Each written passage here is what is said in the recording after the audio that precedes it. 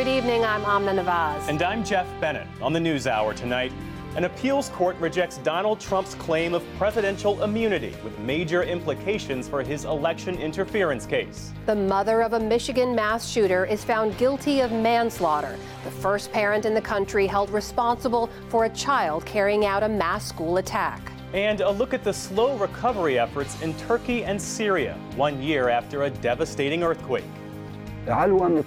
International organizations should come and see how earthquake survivors are living in the camps, the conditions and needs we face. We only dream of a life in which we have a small portion of dignity.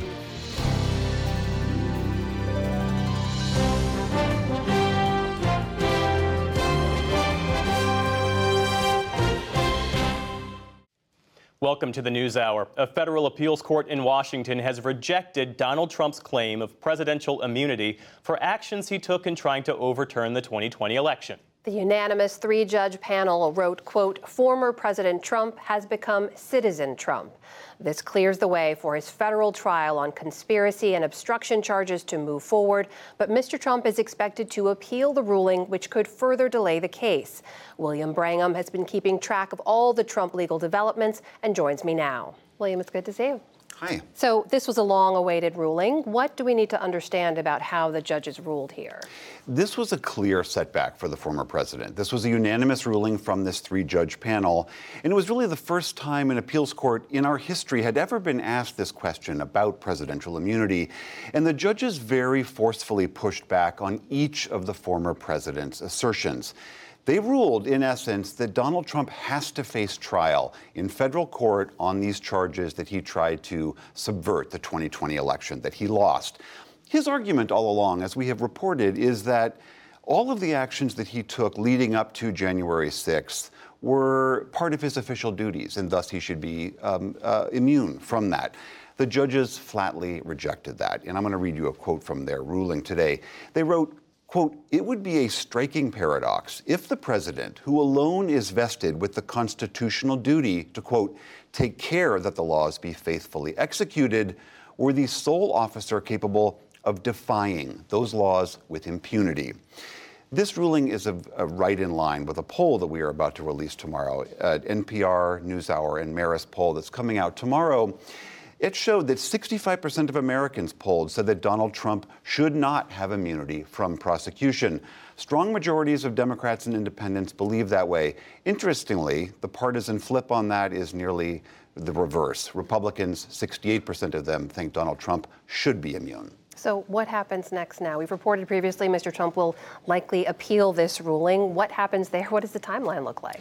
The judges have said that Trump has until Monday to appeal to the Supreme Court for them to take it up. Everyone believes that he's going to do that. The question is, will the Supreme Court take up that case? If they decline, this immunity ruling stands and the case goes back to Judge Tanya Chutkan, who could then restart it. It has been frozen, waiting for this ruling all along. Special counsel Jack Smith has said that that case could take approximately 2 months to prosecute. Let's look at the calendar here, because this is where things start to get complicated. If the Supreme Court declines, I mean, again, March 4th, that's when this was supposed to start. That has been delayed. If the court declines to do that, the trial could start up maybe this springtime. But if they decide to take that up, then things get really crowded. Remember, later this summer, in July, 6 months from now, the presidential campaign is well underway. In July, the Republican National Convention's happening in Milwaukee. 4 months after that is November 5th, Election Day. If that trial date gets slid down, then Donald Trump is in the middle of the presidential campaign, by law required to be in court facing these federal charges. There would be enormous pressure on the judge to try to punt or to push that off or to accommodate his campaign. Very little indication she would do that. So one of the arguments that legal analysts have been making is that it seems that Donald Trump has wanted to delay this all along, to push these off as far as he can so that a ruling and or a verdict could happen after the election and wouldn't impact voters, or in Trump's ideal world, push them into the next year so that if he were reelected, he could then determine his attorney general could dismantle the federal cases against him. William Brangham with the latest ruling in Mr. Trump's ongoing legal cases. William, thank you. Thanks, Amna. And you can see more of our poll online, including what Americans think about President Trump's immunity claim. That's at pbs.org/newshour.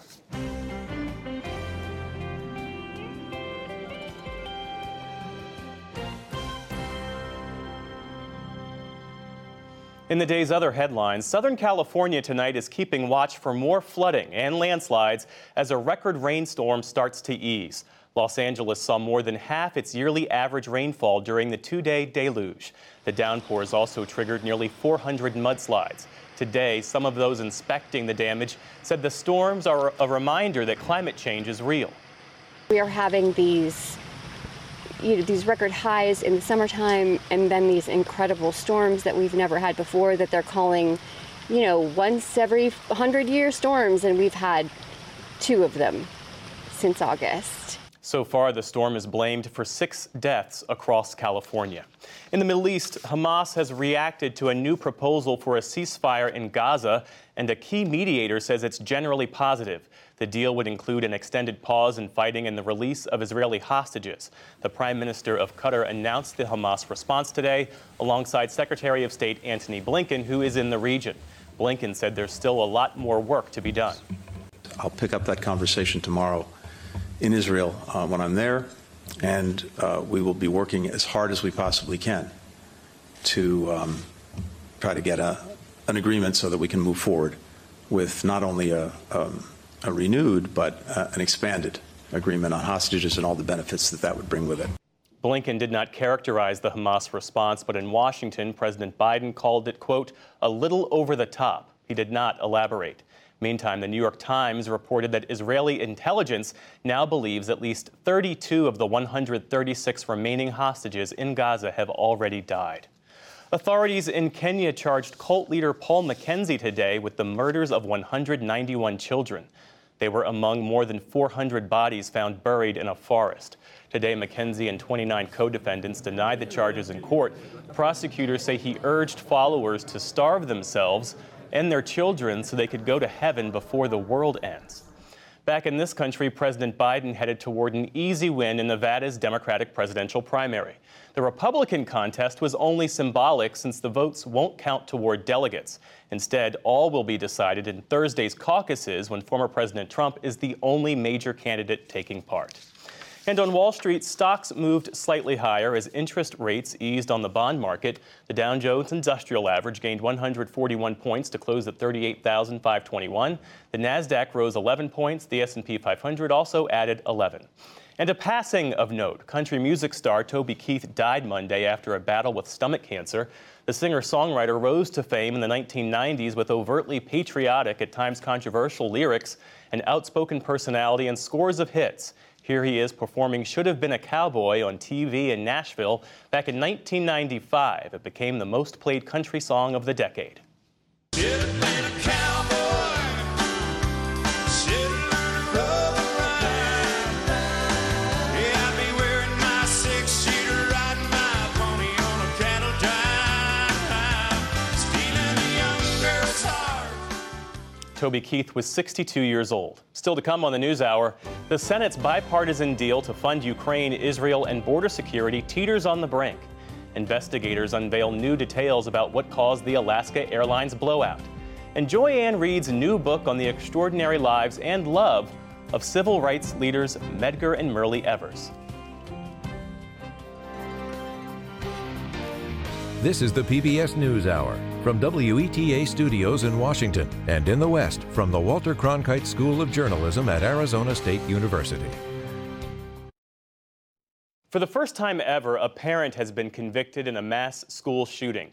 Jennifer Crumbly today was found guilty on 4 counts of involuntary manslaughter. Her teenage son, Ethan, killed 4 students, Madison Baldwin, Tate Meir, Hannah St. Juliana, and Justin Schilling, and injured 7 others in 2021 at Oxford High School in Michigan. The gunman was sentenced to life in prison without parole back in December. His mother now faces up to 60 years in prison and will be sentenced in April. For more on the verdict and broader legal questions, we turn to Echo Yanka, law professor at the University of Michigan. Thank you for being back with us. And Jennifer Crumbly told jurors that it was her husband's responsibility to keep track of the gun. She said she saw no signs of mental distress in her son.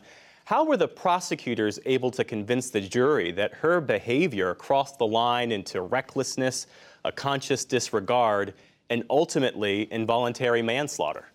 You're right that she, in some ways, tried to blame what we call the empty chair, that is, point at a defendant who's not around. And perhaps that's not surprising. You know, the trial of the Crumleys was meant to be a joint trial and was separated at the last moment.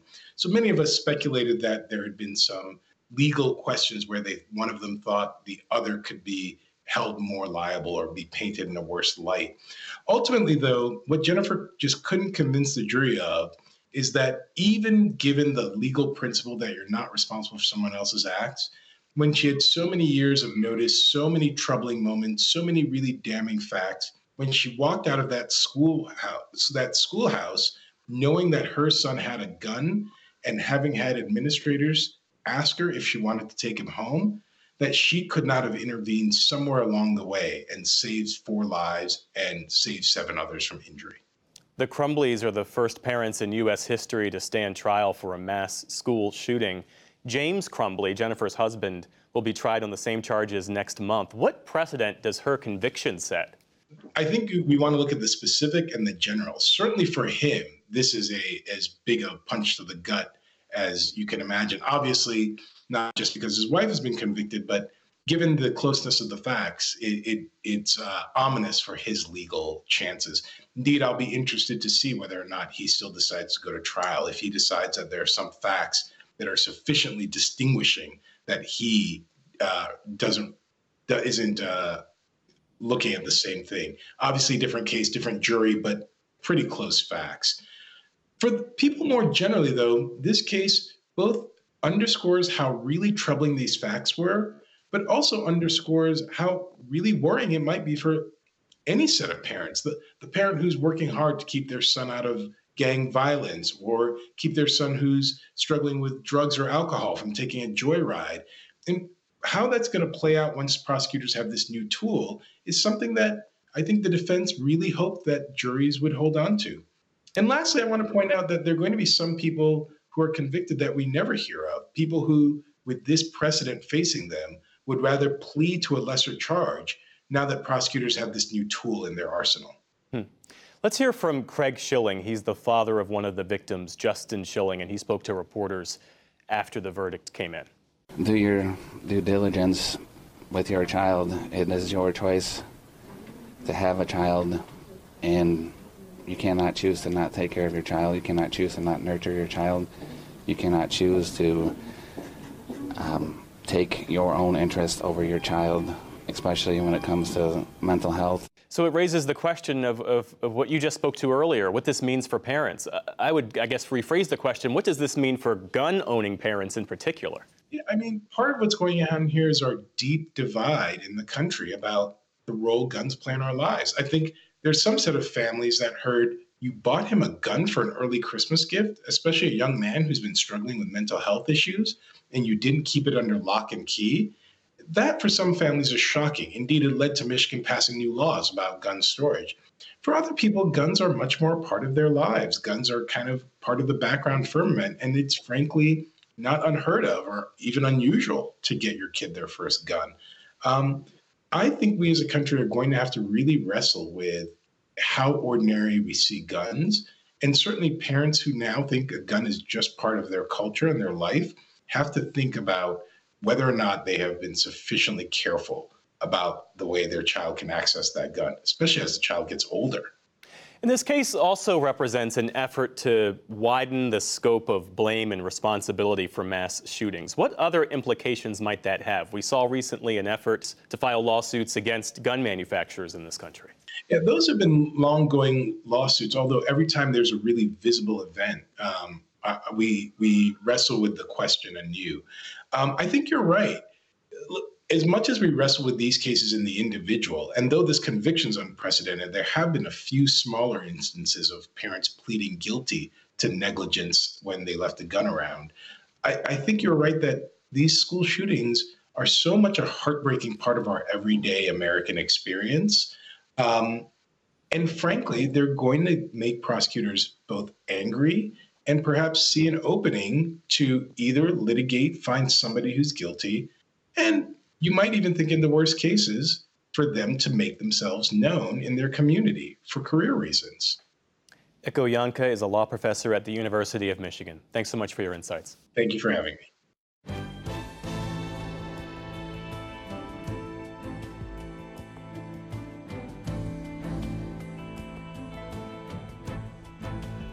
The Senate border compromise, unveiled fewer than 48 hours ago, has already hit a legislative wall. Senate Republicans today announced they will block the long-negotiated proposal that would address the border crisis and provide aid to Ukraine and Israel. The bill drew sharp opposition from House Republicans, who spent much of today debating whether to impeach the Homeland Security Secretary. Congressional correspondent Lisa Desjardins and our team have been working sources in both chambers. She joins us now live to report on where things stand. Lisa, this bill has not even been debated. The debate hasn't even begun over this border deal. Republicans are blocking it already. Why is that? And also, how final is that block? This is a real moment of logical disconnect. It does seem that the votes technically are there to open up debate on this bill. But when Senate Republicans met behind closed doors last night and today, they decided they would not support actually opening up this bill. There are a few reasons for that. Part of it has to do with the pressure on them over the border. A lot of it has to do with election year politics. There is a debate still over the roots, of course, of the border crisis itself. But when it comes to the reasons that this bill offering a solution was pulled, Republicans today looked at each other and sort of blamed each other for it. We wanted to secure the border. That is why we are voting no. This does more harm than good. And that's not James Langford's fault. That's Leader McConnell's fault. Things have changed over the last 4 months, and it's been made perfectly clear by the Speaker that he wouldn't take it up even if we sent it to him. And so I think that's probably why most of our members think we ought to have opposition. They did not send us a border security measure. They didn't. They sent us a supplemental funding proposal that has immigration reform, but not real border security reform, and so that's why it's a non-starter. A waterfall of blame. You heard some blaming McConnell, some blaming the Speaker blaming the Senate, but clearly there is something else at work here. Democrats, for their part, including President Biden, say what happened is much more simple. All indications are this bill won't even move forward to the Senate floor. Why? A simple reason: Donald Trump. Because Donald Trump thinks it's bad for him politically. He'd rather weaponize this issue than actually solve it. Now, there is not a plan B for either how to deal with the border crisis or for Ukraine funding. The House tonight may take a vote on a separate bill on Israel funding. That may not pass. So we're not clear what happens on any of these issues, if there can be progress on any of them in coming days or weeks. Lisa, meanwhile, as we mentioned earlier, a rare vote planned in the House today to impeach the Department of Homeland Security Secretary Alejandro Mayorkas. Where does that stand? Now, this is incredibly close. I am speaking to you at the exact second that we're waiting to see if House Republicans even bring up this vote. They've teed it up. This is the previous vote closing out now. They are expected to bring up this impeachment vote next. But I have to tell you from my reporting, Amna, I don't think House Republicans have the vote, the majority vote, to pass it. As we've said on this program, there is an incredibly narrow margin in the House for Republicans. They can lose only 2 members and pass things with only Republican votes. We know of at least 2 members who are against this. And today, the National Fraternal Order of Police came out with a letter saying Alejandro Mayorkas, in their view, has actually helped things, that he is someone who respects law and order. Now, those Republicans who want to impeach him say instead that Mayorkas has had a willful disregard for federal law, and indeed they say he lied to Congress as well. Mayorkas denies that. He says this is political, a real test for House Republicans in a major effort tonight. We should know in the next hour or so what happens. It's congressional correspondent Lisa Desjardins with the latest on Capitol Hill. Lisa, thank you. Now, to discuss why Republicans are blocking this border and national security bill, I'm joined by Republican Senator Kevin Cramer from North Dakota. Senator Cramer, it's good to see you, sir. Thank you for joining us. Good to be with you. Thank you for the opportunity. I want to ask you, about a week or so ago, you were asked about the negotiations in this bill in an interview, and you had this to say. You said, if we don't try to do something when we have the moment to do something, all of those swing voters and swing states for whom the border is the #1 priority have every right to look at us and go, you blew your opportunity. So you will vote to block this bill. In your own words, are you blowing your opportunity for some kind of border bill? Sure.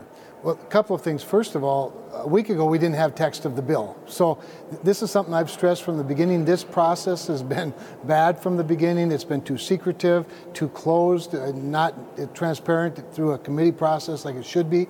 But all of that said, James Lankford did a masterful job, and there's nobody that could do it better, in negotiating what ends up being a bill that's got some, obviously anything that's between two sides are narrowly divided. Some things we like and some things we don't, and some things the other side likes and things that the other side doesn't. All of that said, now we have the text, we have the opportunity to look at the text, but as I think Leader McConnell said so well in your piece there, in Lisa's piece, is that this bill is not going to become law because the Speaker of the House says it's dead on arrival. Ironically, the House is trying to impeach the Secretary of Homeland Security, which would be dead on arrival over here. But if dead on arrival is the standard, there's not a lot of point in spending a lot more political capital when there are other priorities, even in this bill, that have to get funded, like support for Israel and support for Ukraine. So it's a combination of politics, moving parts, changing narratives for sure.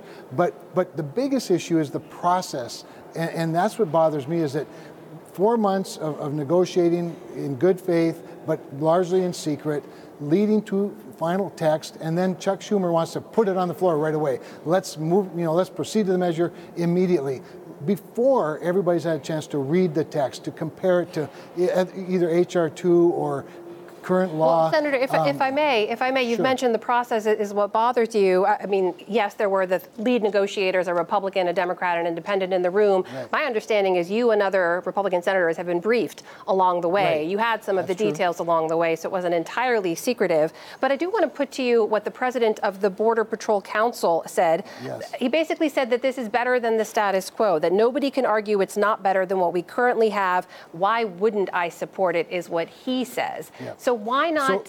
Sorry, go ahead. Yeah, no, I agree. It's an important point because in a world of divided government, incremental change in the right direction is still better than no change in the right direction. I think the substance of this bill, where there are some problems, is that there is an awful lot of generosity for legal counsel, for example, for illegal aliens. Open-ended dollar amounts that could be problematic.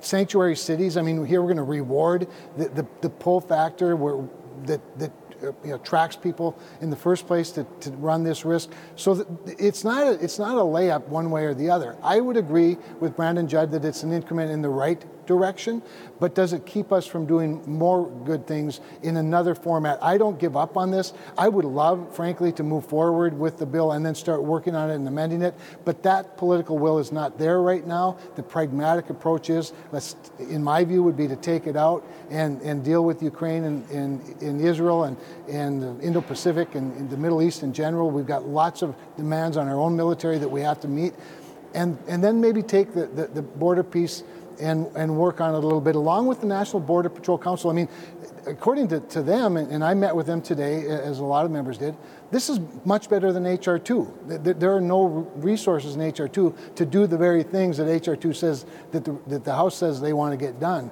So I think there's still room to perfect this, or at least make it better, even with our Democratic friends. And I think we should continue that. But I do think it's time to move forward with Let me ask you, if I may, about this bill, because we know former President Donald Trump has had an outsized influence, both publicly and privately. Without that influence, would this have moved forward?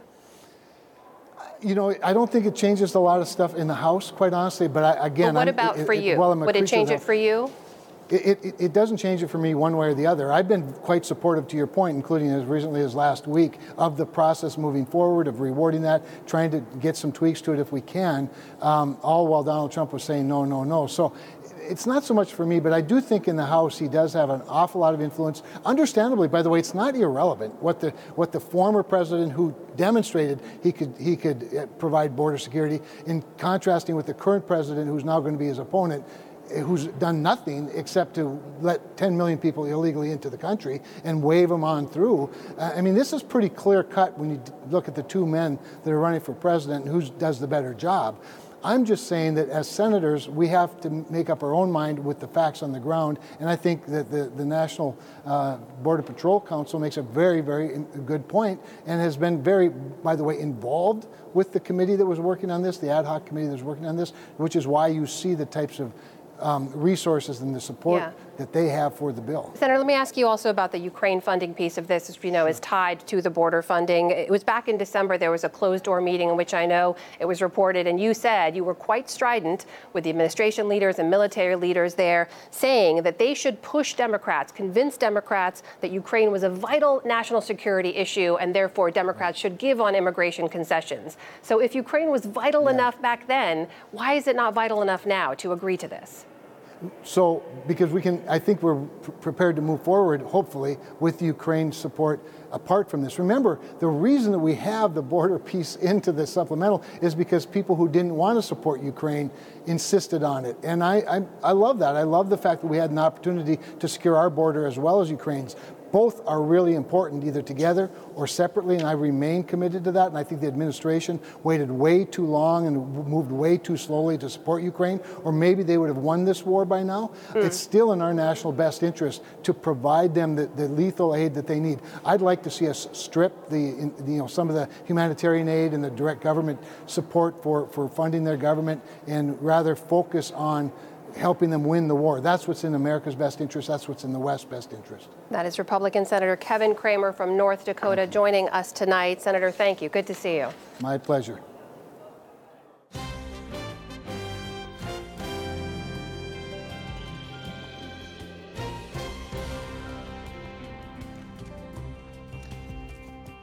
Boeing is one of the two aerospace manufacturing giants in the world, so its troubles are a major issue for the aviation industry.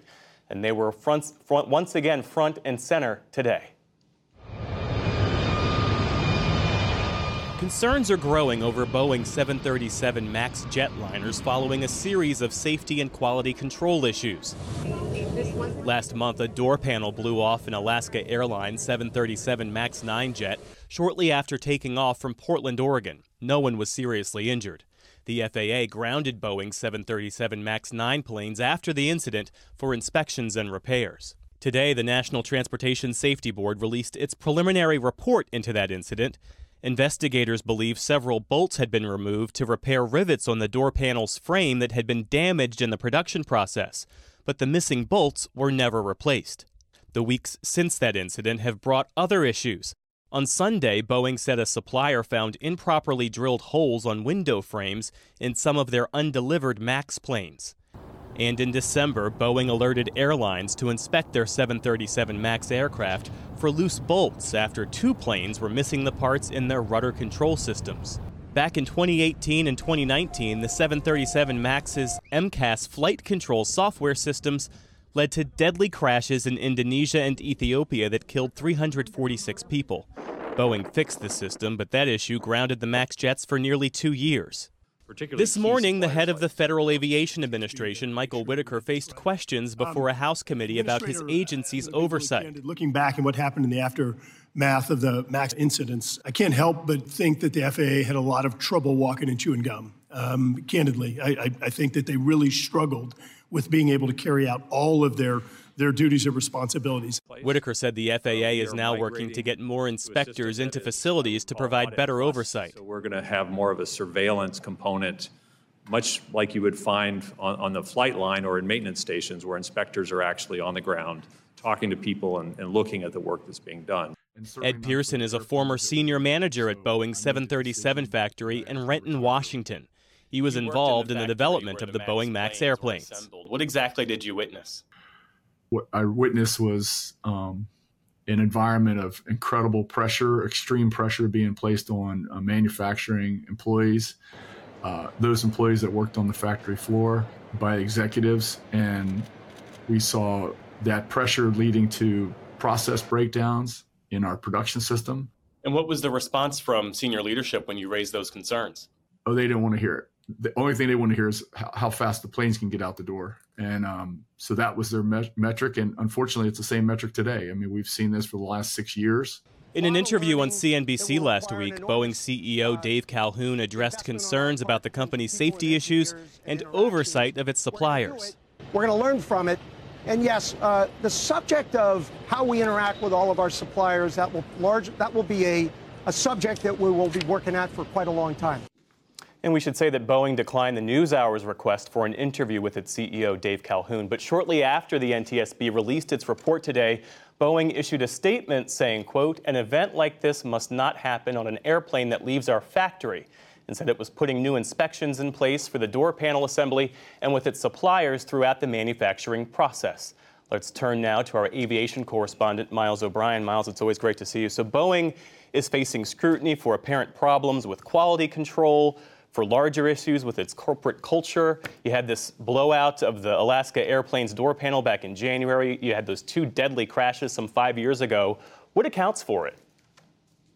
Well, this is a company that's in a heated competition with Airbus to maintain market share. And right now it's losing.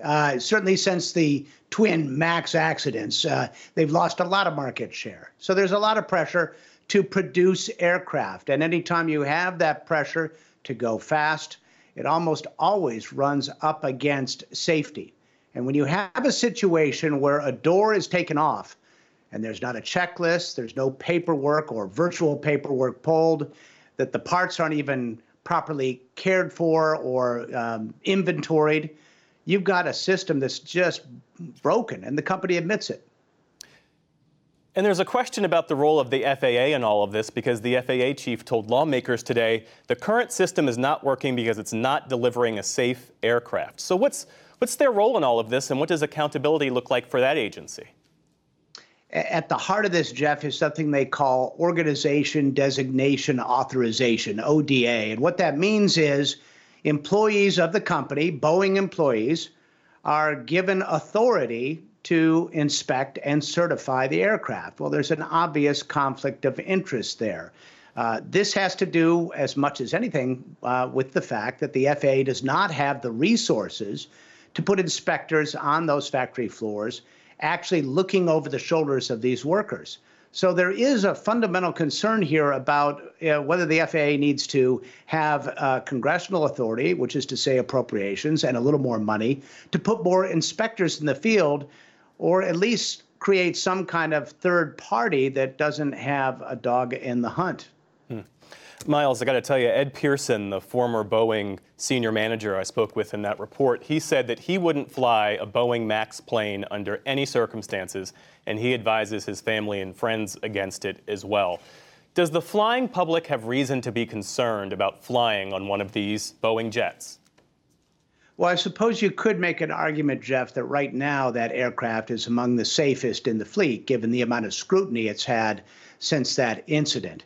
I worry more about the system writ large, Jeff. Coming after the pandemic, we've had a colossal brain drain in aviation, in control towers, on flight decks, and on the factory floors at Boeing. A lot of experience is no longer there. You couple that with the unprecedented demand for aviation. Air travelers want to get back on those planes and seeing the world. And then added to that, you have the regulatory failure of the FAA. They should have people looking over those shoulders, watching people put those bolts back in, hopefully. And ultimately, they need to modernize the system. They've delayed for many years, for lack of money and impetus, to modernize the system to make it safer. So I worry about the system writ large more than I worry about a particular kind of aircraft. Miles O'Brien, thanks so much for putting this all into context for us. We appreciate it. You're welcome, Jeff.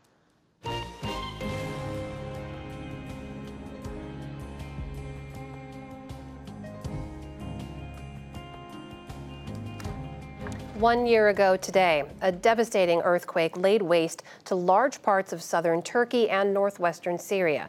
Tens of thousands of people were killed, and recovery has been slow and agonizing, especially in Syria, where more than a decade of civil war had already made life nearly unbearable. Leila Molana Allen reports on how Syrians on both sides of the border are struggling to survive. In this small corner of northwest Syria, more than 6,000 people died in last year's earthquakes, which struck in the middle of the night. But with few resources and all access to the area controlled by Turkey and blocked by the Assad regime, there's been limited recovery. Half-destroyed buildings still loom. Overwhelmed and underfunded medical teams do what they can to help the injured rehabilitate. Hamza Al-Ahmad lay pinned beneath the rubble of his home for 35 hours before local volunteer rescuers, known as the White Helmets, managed to dig him out alive. He was one of the lucky ones. With the border closed, rescuers had little equipment and no international assistance, so most Syrians who were buried under collapsed buildings died waiting for help. It was too late for Hamza's parents and 4 brothers. I lost my leg and I was very sad, but my greatest sadness was when I learned that all my family had died. My life with my family was beautiful. I had a little brother. We used to do everything together, but he died. Now whenever I see a small child in the road, I remember my little brother. I miss him so much. Hamza lost his leg from the hip down, and his arm is nearly paralyzed. Now he needs multiple surgeries he can't afford. At just 15, Hamza's learning to live with only half of his body fully functioning. He knows he's fortunate to have a prosthetic leg, which cost hundreds of dollars and which many others are still waiting for. But the rudimentary model is incredibly painful to use. Before my injuries, I used to play football. I loved it. Now, when I wake up in the morning, I can't fit the prosthetic rods. It's a prosthetic limb, and I'm not used to it. So I end up just using crutches. I'm trying to get used to the limb, but it hurts. Hamza's only surviving brother, Abdul Hadi, now cares for him. There's no work, but they've found a small room to stay in. The alternative is a life spent under a thin tarp, like their neighbors. Much of the worst-hit area remains in ruins. With the economy already destroyed after 13 years of war, there's no money, and tight import controls mean scant materials to rebuild with. 800,000 people are still waiting to be rehoused. They live in filthy, disease-ridden camps, wading through freezing mud and breathing in a toxic smoke from burning whatever they can to stay warm. This isn't the first time Nofa and Abdo's family has been displaced. They fled the Idlib countryside after her son was killed in a Russian airstrike. Since then, they've raised their 3 young grandchildren, Jinan, Ghufran and Ibrahim, alone. The town of Genderis wasn't home, but at least they had a roof over their heads.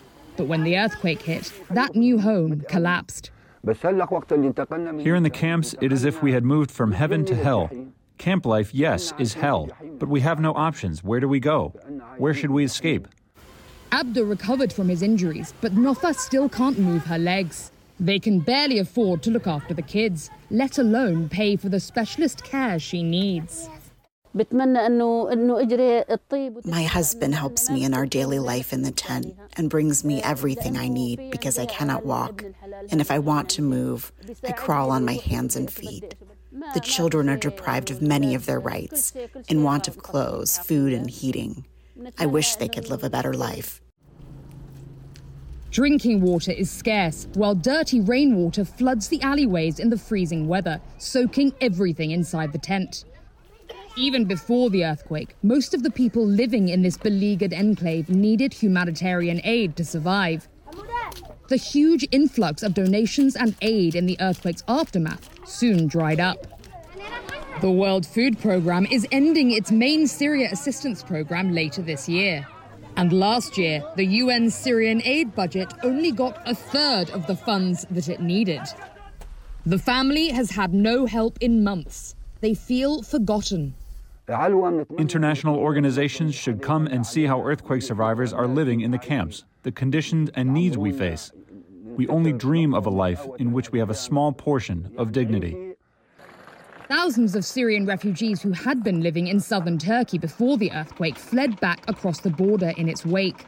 But conditions for those who stayed aren't much better. Antakya in far southern Turkey was leveled. There's little left of this proud, ancient city. Far more reconstruction has taken place on this side of the border, but there's next to no help available for Syrians.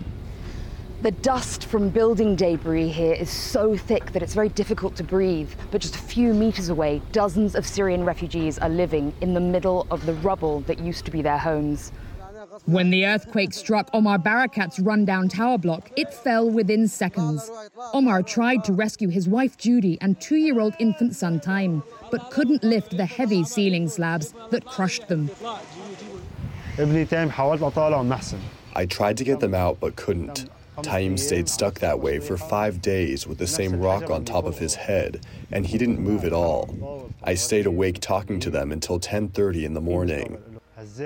I fell asleep and my wife was alive. I woke up and she was dead. I started calling her name, but she didn't make a sound. They died next to him, but his 3-year-old son Ahmad had disappeared. For weeks, Omar searched hospitals across southern Turkey. His former home had been destroyed and the rubble cleared, but there was no sign of Ahmad. As thousands of other families searched for missing loved ones, the Turkish forensics unit tested a DNA sample and said Ahmad's body hadn't been identified amongst those killed. They told me maybe he got picked up by the forklift that collects the rubble, and he was covered up by the rocks because he's only little. But I don't believe it. My heart believes that he's alive. Omar is from Aleppo. Like many Syrians here, his permit to be in Turkey has now expired, and the authorities have cracked down. But if Omar returns to Syria, he risks arrest or worse. I'm very afraid, but if they want to deport me while my son is missing, they would have to kill me to get me to leave without him. What worse can they do to me now that I've lost my precious boy? My future is already long gone. Shrouded in his grief, he spends his days visiting the site of his family's last moments. Comforted by mementos of his former life, but against all odds, he's determined Ahmad is alive. And so he waits, hiding in this tent bought on the black market, surrounded by street after street of crumbling masonry. I always wake up in the middle of the night. I go for a walk. I look at the destruction and think, my God, what happened? Why did this happen? A shattered life, one among thousands. Living through yet another nightmare, Syrians on both sides of the border here fear suffering is all they have left. For the PBS NewsHour, I'm Leyla Milana Allen in Antakya, southern Turkey.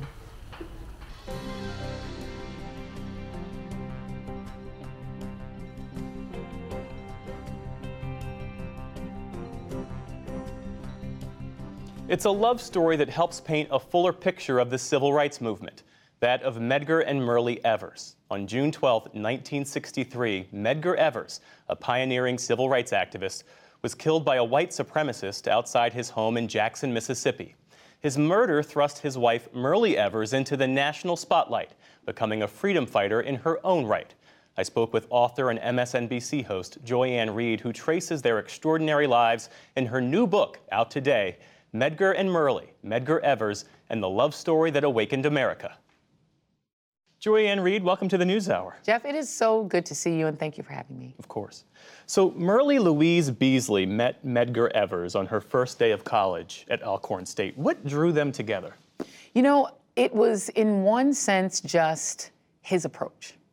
He was very aggressive. He ran up to her as she was leaning sort of against an electric pole, and he said, hey, you're going to get shocked. You need to walk away from that. And she's like, well, I actually didn't need your help, but thank you, because she was trying to be haughty, because she was raised in Vicksburg to be a certain way and to be a certain way toward men.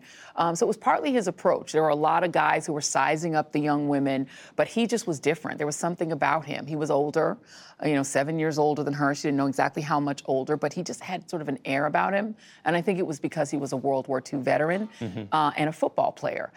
Each of those things were the things that her grandmother and her aunt told her to absolutely stay away from. So in some sense, I think it was also the danger.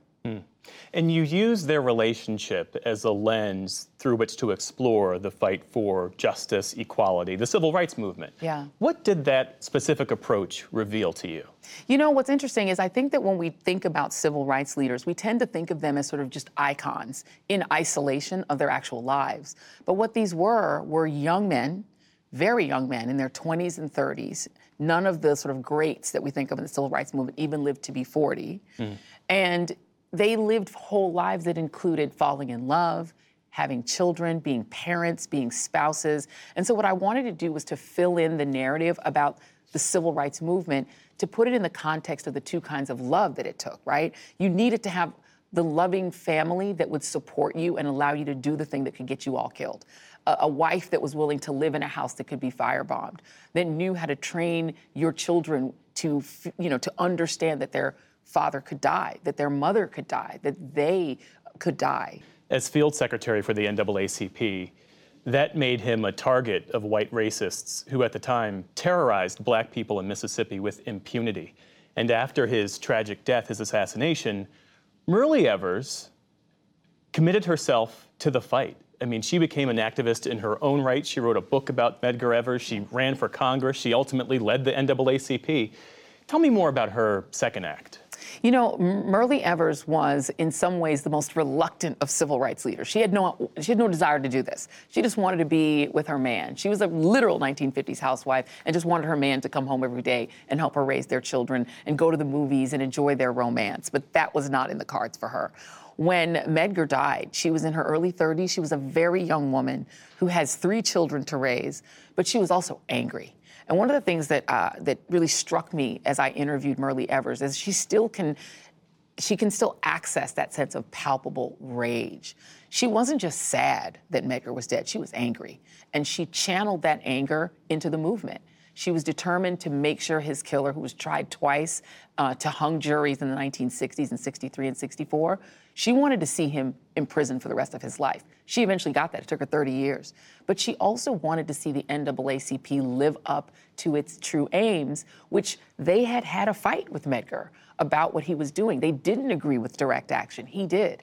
And she wanted to right that ship as well because she believed that the NAACP had in many ways failed her husband. And so her goal when he died was to right all of the wrongs that she believed took her husband from her. You know, Joy, one of the reasons I'm so happy this book exists is because so much of their story and their sacrifice has been overlooked by history. Is that what drew you to this project? Absolutely. You know, James Baldwin called Medgar, Malcolm, and Martin the great triumvirate of the civil rights movement. But people know so much more about the other two than they do about Medgar Evers. He's sort of a, you know, when you land in Jackson, Mississippi, you land in Medgar Evers Airport. A lot of people don't know why. If you're in Brooklyn, you can go to Medgar Evers College. You know, a lot of people just don't know who that is. They maybe have heard of the name, but they really don't know his story.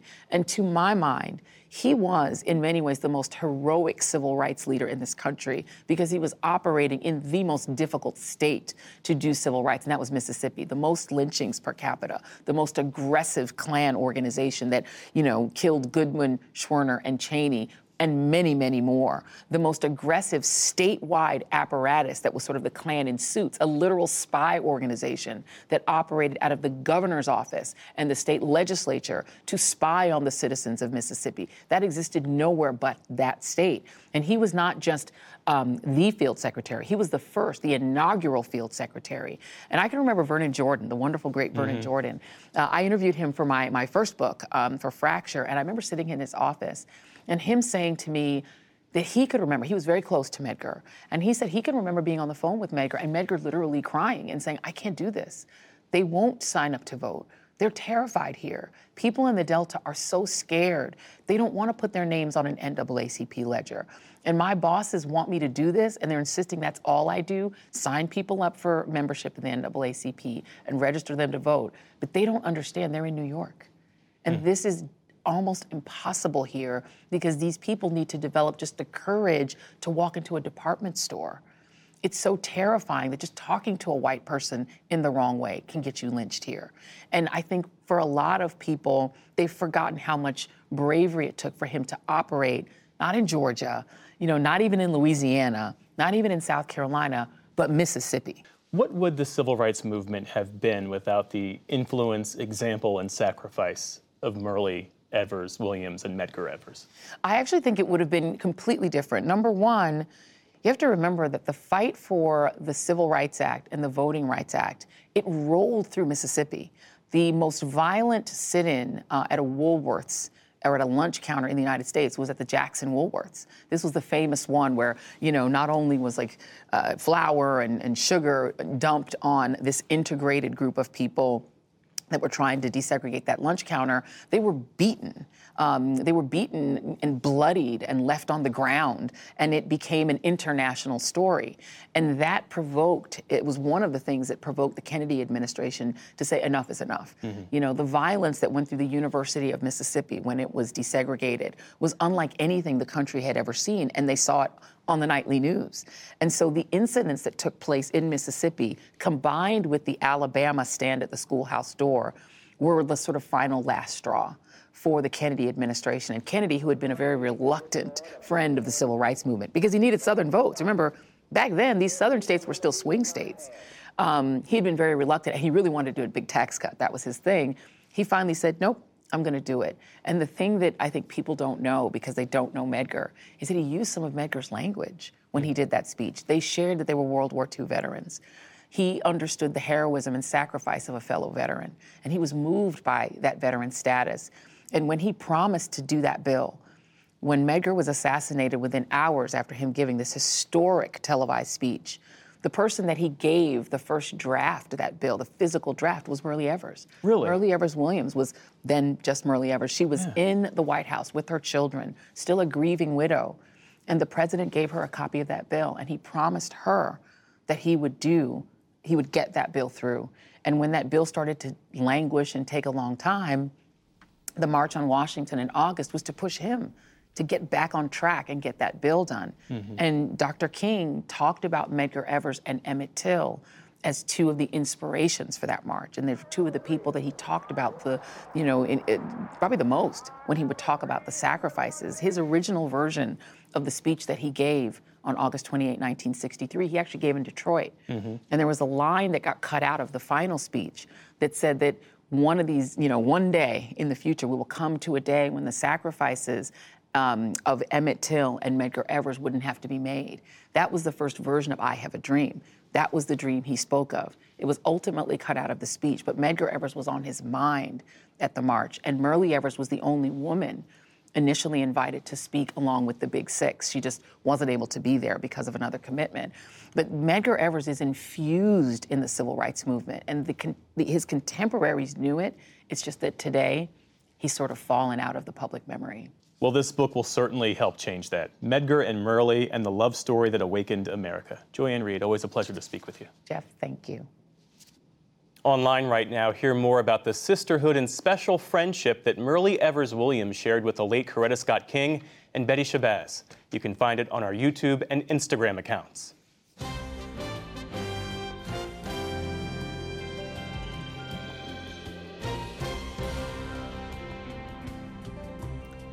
And an update now to our earlier reporting. A vote in the U.S. House of Representatives to impeach Homeland Security Secretary Alejandro Mayorkas has failed.